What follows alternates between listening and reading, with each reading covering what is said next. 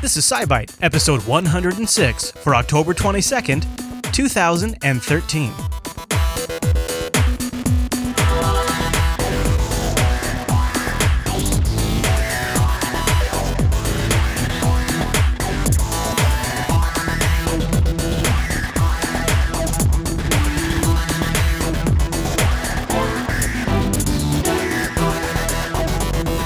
Hi everyone, and welcome to SciByte, Jupiter Broadcasting's weekly science podcast, live on a Tuesday evening and fresh on a Wednesday morning over at jupiterbroadcasting.com.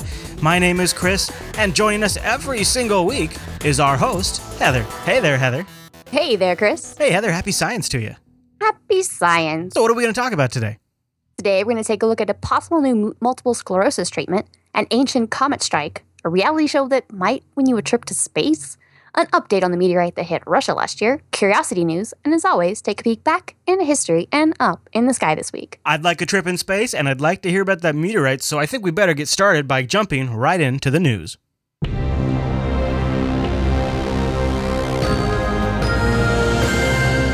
Okay, Heather, what is our first story in the news? Scientists have identified a set of compounds that may actually be able to treat multiple sclerosis in a new way. So the compounds are actually used in a Parkinson's disease drug, benztropine. Highly effective in that, and it was showing very effective treatment in mice for multiple sclerosis. Okay. By itself and in combination with existing therapies. And what it actually does is it boosts the population of progenitor cells that turn into things that repair the fiber coating, myelin, that is the problem. So we actually looked at a different one a couple of months ago that was treating. What happens is in multiple sclerosis, the immune system actually starts attacking the coatings of the your nerves, so it's like the insulating coating. So nerve fibers start lose their ability to transmit signals efficiently, so they start degrading, and it's when your immune system is actually, working against you. So they had the last study we talked about sort of tricking your immune system into realizing that they aren't supposed to attack your body in that way. But this treatment is actually saying, all right, well, there are cells that can actually go through and maintain, and they repair myelin sheaths. Just as a normal, if something happens to them, they go around and all they do is kind of repair work. They're little, mechanics on wheels going around your body. And what happens is, what they've seen is, in multiple sclerosis, in MS, that the progenitor cells, the ones that make those, like the teachers that teach, will say, the people that teach the mechanics to go out and run around on the roads. So they start disappearing. So then all of these progenitor cells, oligodendrocytes, I actually got it out. So now with less of those progenitor cells, now you have less of the actual cells going out and repairing. So what this drug does is actually being able to boost those progenitor cells. So it reactivates all of the things that go out and repair that. So they're like, okay, well, if it can now, you can't use it just that. As an aside, SciByte does not condone going out and buying off-use drugs because it can't self-diagnose. This actually has side effects that are... Yeah. So it's not proven, quote-unquote effective as a safe drug in MS patients, and it has side effects. But they're looking at it well. The first two, most popular immunosuppressant therapies, that's, killing off the immune system pretty much, or bumping it way down low to keep the body from attacking the myelin. Those, they've got those two. But when you added this new molecule, the benztropine, it actually meant that they could significantly reduce the immunosuppressive therapy. Even adding a little bit of amount of his benztropine, this new drug, meant that they could cut the dosage of the immunosuppressant by 90% and get the same work out of it. So that could really mean you'd have serious, reduction in these side effects, because obviously if your immune system is doing not much, then you can't fight off, if infections or, sickness. So they're looking at this and it says, and in fact, what they were seeing is it also goes through and is sort of restoring them as it's going on, as they have this treatment. So it's like it kind of is looking like maybe it's being able to repair the myelin sheaths as fast as MS is destroying them. Wow. So not only would it would be a really good drug in that way if it actually works, by saying, could it slow down and or stop, the progression of the disease? So it's sort of interesting too, based on so was it was episode 97 that we talked about that myelin sheathing that's around the nerve endings, right? Yeah. And so it's sort of reversing that damage is sort of the key to it, is what it's actually doing, or preventing it, or is it actually like, is it a full-on prevention so that damage is never taking place in the first place? No, it's not a full-on prevention. It really is that it's kind of a side swipe, I'd almost think, where you're going and you're saying, all right, the problem is the immune system is attacking.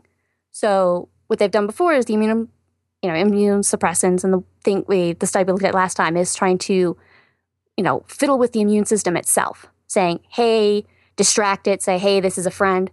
What this drug is doing is it's actually going in and finding the cells that naturally regenerate and... Oh, I see. Okay. And, to go in and restore, the myelin sheaths. They go in and do repairs. And so that drug is actually doing that. It's saying, okay, we're going to boost the population of the cells that go in through and repair that damage. Right. So including that with the normal, therapies that do, fiddle with the immune system, in combination, it's making a much more drastic effect. Right. Okay. Now it clicks. That's pretty awesome. Yeah. So very exciting. I'm kind of interested to see as they move forward into human studies and how fast can they do that, because this drug is already FDA approved. That's, one step further. Right. Yep. But, it's changing it using from one disease to another, and it's one that has known side effects. So definitely quite a number of steps between mice and, doctor's office help for, for people that are very interested in this drug. So We'll see how it continues. Very good. Maybe we'll have a future update on the SciByte. All right, Heather, well, let's take a quick pause right here before we jump into the rest of the show. I have a special pick this week. Are you ready? I'm ready. It's probably one of the higher ticket items we've ever talked about on the show. But on Linux Action Show this Sunday, I talked about a Synology disk station. It was a 4-drive unit. You could put 4 drives up in there and get up to like 14 terabytes worth of storage. Oh my. All kinds of nice stuff. And then you plug it into your network and all your computers can see it. Well, this is sort of its little brother. This is the 2-bay unit, and what you could do is you'd put this on your home network, and you could buy it with some drives or without drives, so you could add your own drives if you want, and you could do something like a mirrored setup in there. So you could grab 2 4-terabyte drives, and you could either have 8 terabytes of usable space, or you could put them in a mirror and have 4 terabytes of protected storage, so that way if one drive failed, you'd have that available. And then, since it has an Ethernet jack on there, it also has USB and eSATA. All of the computers in your house could use that as a central storage. And it has so many great features built into it. Like, it can be your central downloader. It can even do email. It obviously does file sharing. It can do a music share. It can do Plex media server. So if you have a Roku box, you can put all of the videos on the Synology, and then it'll share them out over Plex. And then you can watch it on your smartphone, your tablet, your TV via a web page. Roku, whatever you want. It's really cool. There's a ton of awesome features in there. It's all powered by Linux, and it's $299. But again, That is not outrageously more than a really high-end enclosure, and when you figure that this is a high-performance network-attached storage and you can do 2 drives, so they're mirrored, this might be really great if you've got a few computers in your house and you have sort of this sharing files problem, or one computer's down and so you want to copy files between, and so maybe you've fallen into Dropbox, but that's not really a great solution when you want to move like entire game installs and things like that. So this Synology DiskStation 2-bay network-attached storage, the DS213 Plus, we'll have a link to that in the show notes, and if you grab that, using the link in our show notes, you'll support the Jupiter Broadcasting Network. Now, there's lots of other things you could do. In fact, even if you're not a big Amazon shopper, but you just want to help spread the good word and help Jupiter Broadcasting, just even by sharing links that have our affiliate tag in them, those clicks count towards increasing the overall percentage of the affiliate revenue cut that we get. So just generating traffic using our ID is even helpful. And then, of course, you really help when you purchase something, then a percentage of that purchase is contributed to the Jupiter Broadcasting Network, and that's how we pay the bills to keep the lights on, or in modern day terms, pay the bandwidth bills. And, of course, we have other great affiliates linked at the bottom of our website, as well as our browser extensions. You grab those browser extensions, then you don't even have to worry about it. That's like easy mode to support Jupiter Broadcasting. So you can find the links to the disk station in the show notes, and you can find links to our affiliates at the bottom of the Jupiter Broadcasting website. And Heather, with that filed, well, I believe it's time for the 2-Byte News. No, the News Byte. Yeah. I was scrolled down a little far. All right, Heather, so what do we have? Jumping the gun on you. That's the problem. Well, I do pay them by the hour, so I figured, maybe I should just get maybe I'll get out of them again. Yeah, there we go. There we go. That's some of their best work, too. It really is. Yeah. All right, so what do we have in the News Byte? All right, we have an ancient comet strike. There's evidence that, the first ever evidence, solid evidence, that a comet entered Earth's atmosphere and exploded about 28 million years ago above Egypt. Okay. Yeah, I had you on edge. This is like those, your toothpaste could be killing your family. More after this commercial. Right, totally. So, in the past, comet fragments, we really found tiny microscopic sized dust particles in the atmosphere, some, dust in the Antarctic ice, very incredibly rare, hard to get. Now we've actually seen that evidence that it exploded, raining down a shock wave of fire above above Egypt into the desert there, killed every port of life that was there. Ooh. And it was, heated the sand up to about 2,000 degrees C, a little over 3,600 degrees Fahrenheit. Making glass. So, yes, made a huge amount of yellow silica glass. Oh, cool. Now, it's scattered all over this, giant area in the Sahara Desert. Actually, one specimen of the glass, one of the most well-known, was polished by ancient jewelers and is sitting in Tutankhamun's brooch. Oh. It's a yellow-brown scarab in the middle of his brooch. Now, that is some rare jewelry. How do you beat that? Wow. Yeah. That's not even from something from this planet. I mean, like, how do you top that? That's incredible. Yeah. But, so it also created all these tiny microscopic diamonds. This sort of fell into place. There's, a number of scientists that really felt like this had happened, and they were trying to look for the evidence. And then there was a little black pebble found years ago by an Egyptian geologist that had that silica glass. And they went through and they, did chemical analysis on it and finally concluded, hey, this is really, hand specimen. We know this is from a comet nucleus. Mm. So they actually gave it the pebble a name, Hypatia. The first female mathematician, astronomer, and philosopher. That's nice. I like it. I'm kind of jealous, to tell you the truth. I like, could you imagine, like, if you got one of those space diamonds for a wedding ring? Like, you could never, somebody could show you their wedding ring, like, oh yeah, that's a nice ring. I have space diamonds on my ring. You have a space diamond. You could never beat that. It's kind of yellow. Yeah, but silica glass. Seriously? Space diamond, Heather. Space diamond. Wouldn't you want that just a little bit, even if it's kind of ugly? Yeah. Maybe on a necklace. Yeah, I get anything. You. Yeah, up on the wall. Yeah, on the wall would be good too. All right. Any other thoughts on that one? No, just kind of very interesting. We'll see what other evidence they find or how that goes about. All right, I'm bringing the band back in because now it's legitimately time for the 2-Byte News.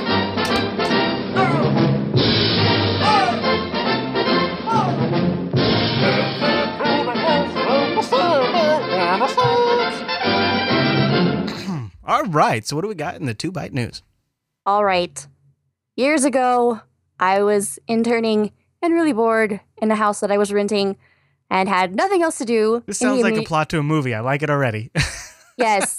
And there was Survivor. Oh. The first series, reality show. There it was. Oh, now, wow. Yeah. The guy behind that is trying to make another reality show competition. Oh, no. Where the winner will land you a seat on Virgin Galactic's Spaceship 2 going into space. Okay. Wow. Oh, okay. So this isn't like a one-way trip. No, you get to come back. This is right up my alley. Now, this is not the first time he's had this kind of a grand idea. Back in 2000, he also had this kind of an idea where, hey, we'll do a reality show and we'll send the winner to the Mir space station. Of course, that didn't go through because the Mir space station, was electively deorbited by Russia in 2001. Right. But now, it's just kind of a rough agreement. Like, hey, cool, we're thinking about this. Hands wave in air, get everybody excited. Now, Virgin Galactic itself, their first spacecraft flight, they're expecting to be in 2014. And then it'll start opening to the 600 plus people who've already purchased tickets to go. Okay. So then it's kind of so this winner might have to wait its turn. So, I mean, if you're going to have a reality show, and I think reality shows are horrible, but if you're going to have a reality show, flight in space, pretty good topic for a reality show, I guess. I mean, you know what I'm saying? Like, I'm not like totally thrilled about it, but I'm kind of want to watch that because it's probably going to be a pretty interesting reality show. And then I'd much rather vote for somebody to win to get in space than who gets an album. Who cares about that? So, the press release was quote, groundbreaking elimination competition series where everyday people compete for the ultimate prize, close quote. Well. So I'm like, what kind of competition would they do? Is it going to be like a mock NASA, boot camp, prepare you for space kind of thing? And whoever survives it gets to go? That'd be good. Get to watch them spin around in a circle real fast. I have problems wrapping my brain around this. I saw this and I was like, I must share. It is kind of sad. Yeah. It is. It's cool and nifty, but really weird and sad. Yeah, it is all those things. What are they going to do? It's I'm going to backstab this other person and go do this little theory and pretend to do this and that. And why do you really want someone that's being all sneaky? Trying to get into space. Oh, and then that's true. That's true. Reality shows usually end up bringing out the worst of people. Sneaky. Yeah, you're right. Good point, Heather. Hey, why don't we step away from that gracefully and do some updates? Yes. The Russian meteorite. Last year, we had, February 15th, well, not last year, earlier this year, in February, object above the skies of Chelyabinsk, Russia. This was the one that was caught by all the dash cams, right? Yes, because there's 10,000 dash cams in Russia. Giant streak across the sky. And remember, at the time, there was a lot of shots of, the frozen over lake with this giant hole. Oh, yeah. They're like, it wasn't there before. We're pretty sure something, smashed through the ice and into the bottom of the lake. Who knows where it is? I think we covered that in SciByte 82, Heather. Yes, there's been a number of ones that we talked about that. And 83 and 84. Yes, there was a number. It's hey, it just happened. Now they're talking about where it was. Yeah. Now, hey, we've actually found a little chunk as, big as the end of my thumb. This is exciting. Yeah, it was just a little thing, though, but now. Yeah. So down from the bottom of this lake, they had a show where this half-ton, it was a half-ton when it came into the sky. And so now they have pulled this piece up that is at least over 1,250,000 pounds or 570 kilograms. Now I say at least because they wrapped this thing up. It was 5 foot long. So they wrapped it all up and were trying to bring it up out of the bottom of the lake. They put it on the scale and it kind of broke the scale. Literally fell a little bit. They did have some cracks in it before. Fell and then it kind of broke into a couple pieces. Oh, shoot. So, but yeah, the fact that I'd take one of those pieces and run like crazy. Yeah, there was 10,000 cameras around, so I'm pretty sure They were like eyeballing that thing. Now, I did it for SciByte. You did it for science. Mine. Then Theater of the Mind showing everybody, see this little piece of rock? It was from space. Yeah. So now, Space of course, rocks. it'll go into the local, history museum. It'll go on display. They'll wait until they can actually, quote unquote, confirm it. Right. They've pulled up 12 different rocks from the lake. 5 of them were confirmed to be these meteorite fragments from this. Okay. So it is very large. It is very accepting that it's probably there because it would make a lot of sense. But Just gotta make sure all the T's are crossed and I's are dotted. Yep, but that meteorite, this one was a meteorite, not a comet. You have a cloud because it's burning up through the atmosphere. Yeah.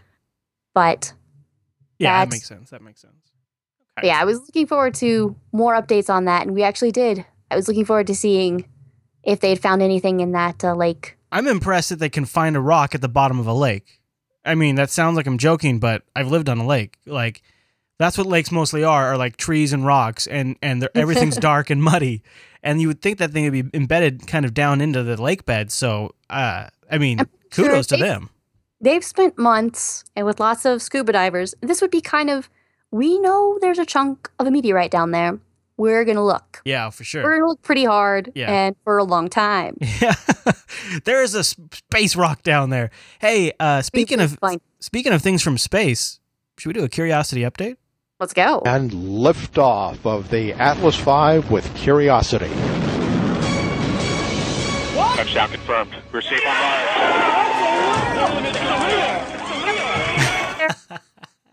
All right, so what is our favorite space robot up to? All right. His examines the Martian atmosphere, and that reading will actually help us confirm whether or not some of the meteorites we have on Earth that we thought were from Mars, whether or not they are from Mars for sure.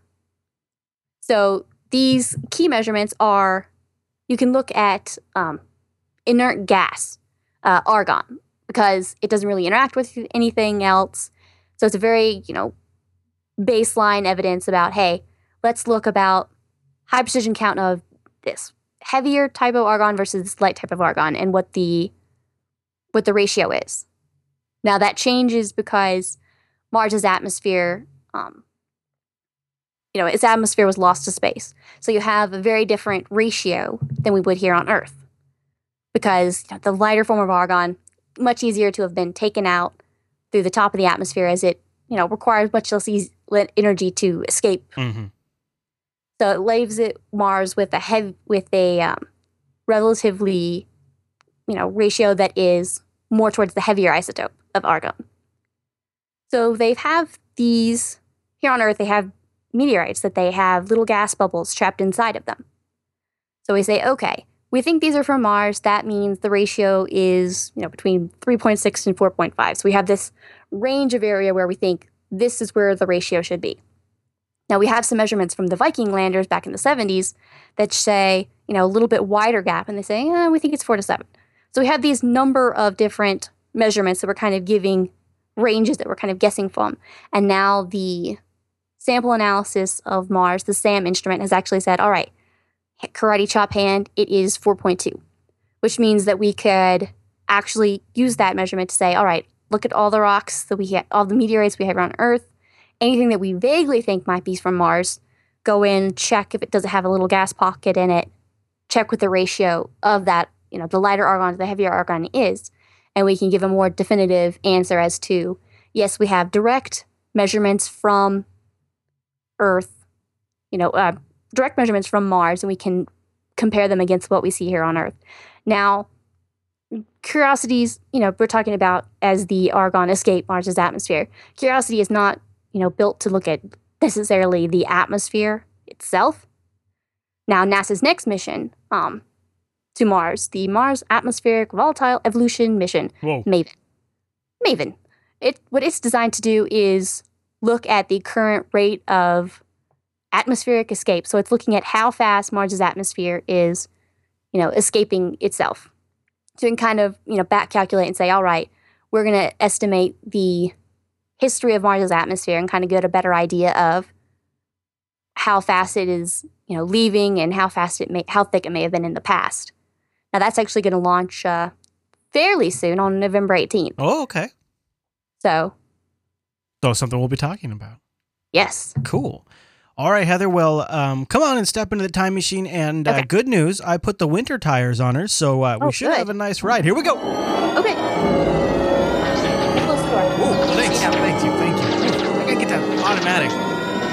Automatic locks? I got new chairs ordered, and I'm gonna make it's getting nicer and nicer in here every time. It is. Really nice seats. This year,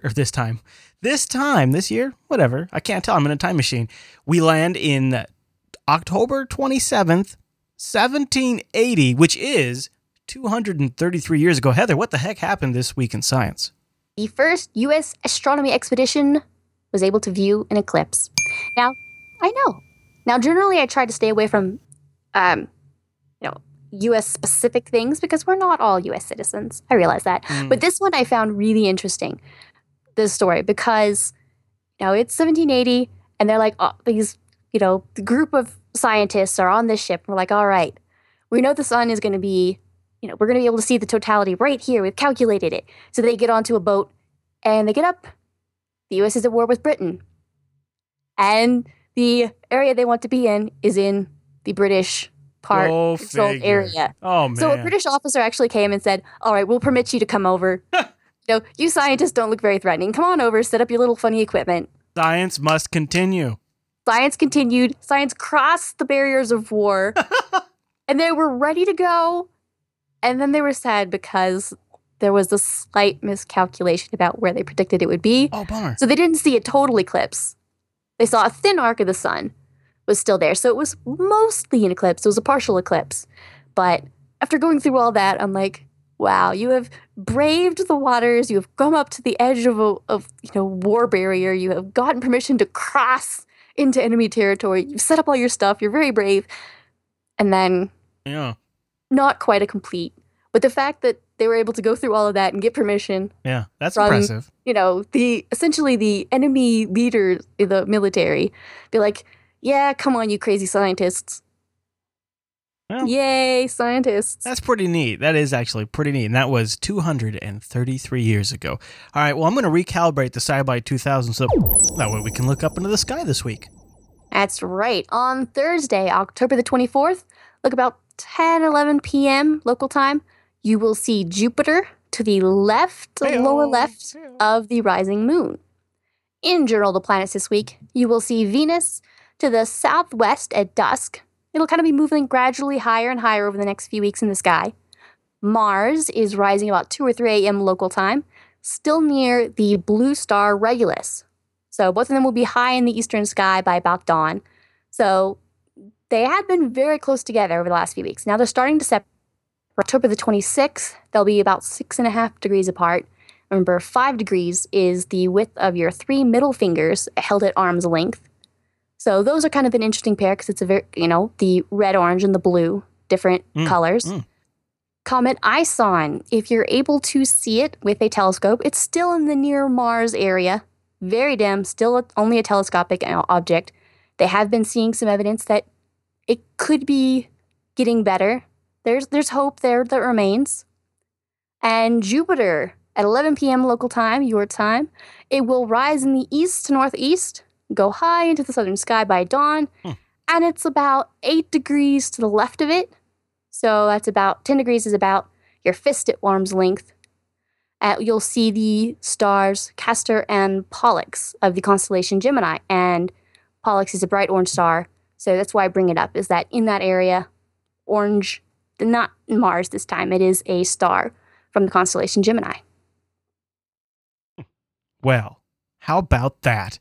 And Garlic in the chat room says, if you get on a telescope or your binoculars and look up at Jupiter, you just might see Heather and I waving back at you. That's right. That's true. Heather, anything else we want to cover before we roll this week? I don't think so. All right, what a good. Well, if you'd like to check out anything Heather talked about, maybe you want to be America's next space star, well, you can find links and references to all of it in the show notes. Just go over to jupiterbroadcasting.com, look for SciByte 106, and scroll down. Specifically, she's got all of the stuff up in the sky laid out for you. Don't forget, you can get a hold of us by clicking that contact link at the top of the Jupiter Broadcasting website. Just choose SciByte from the drop-down. And, of course, there's plenty of ways you can get a hold of us, like chatting live when we do this show live. Join us at jblive.tv on a Tuesday evening. Hey, Heather, thanks for the great show. Thank you. All right, everyone. Well, thank you so much for tuning in to this week's episode of SciByte. We'll see you right back here next week.